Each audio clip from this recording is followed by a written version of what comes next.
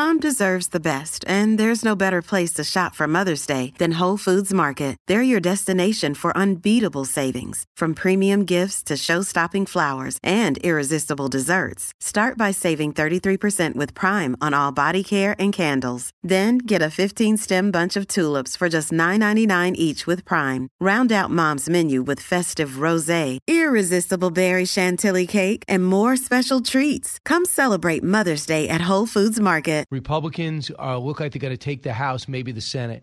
They want to find out about the origins of COVID-19. Do you think there'll be a problem with that? Do you think you'll get any cooperations from the other party on that? No. Yes. So, yes, I want to find out the answer to how we got into the pandemic. I think it's an urgent national security and public health issue that we've ignored as a town in Washington and as a society in America for 2 years because of politics and people, didn't like whatever narrative they didn't like. And we still don't know how we got into this mess. So it's an urgent thing. We have to do it. Now, do I think there'll be problems with it? Yeah, because right now we don't have any Democrats who will raise their hand and say, I agree with that. There aren't any Democrats who are willing to look into the NIH and its funding of the various labs in Wuhan or USAID or any of the other stuff that was going on that may have, we don't know, but may have contributed to the outbreak.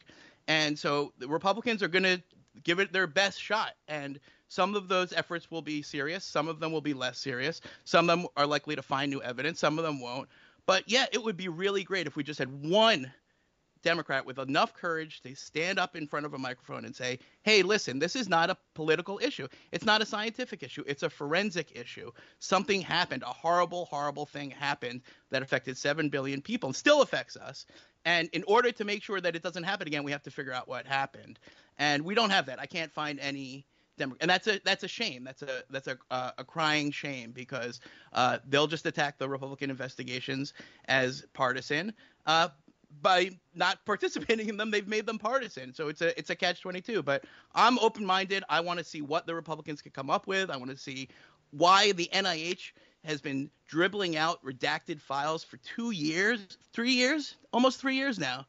Why is that? Why can't our own system give us the information that they have? Why is it pulling teeth through FOIA requests? Let's get some subpoenas flying. Let's get some witnesses on the record, under oath, under penalty of perjury, to tell us what they know. And then after we've had that, then let's have a discussion about what's the most likely outcome. And if you think you've proven it one way or the other, then you're fooling yourself because the investigation has never been done. And any progress on that is a good thing. And I hope it starts right away.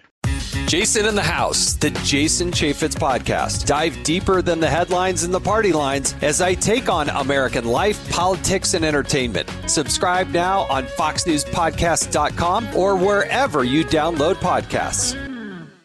Listen to the show ad-free on Fox News Podcast Plus, on Apple Podcast, Amazon Music with your Prime membership, or subscribe wherever you get your podcasts.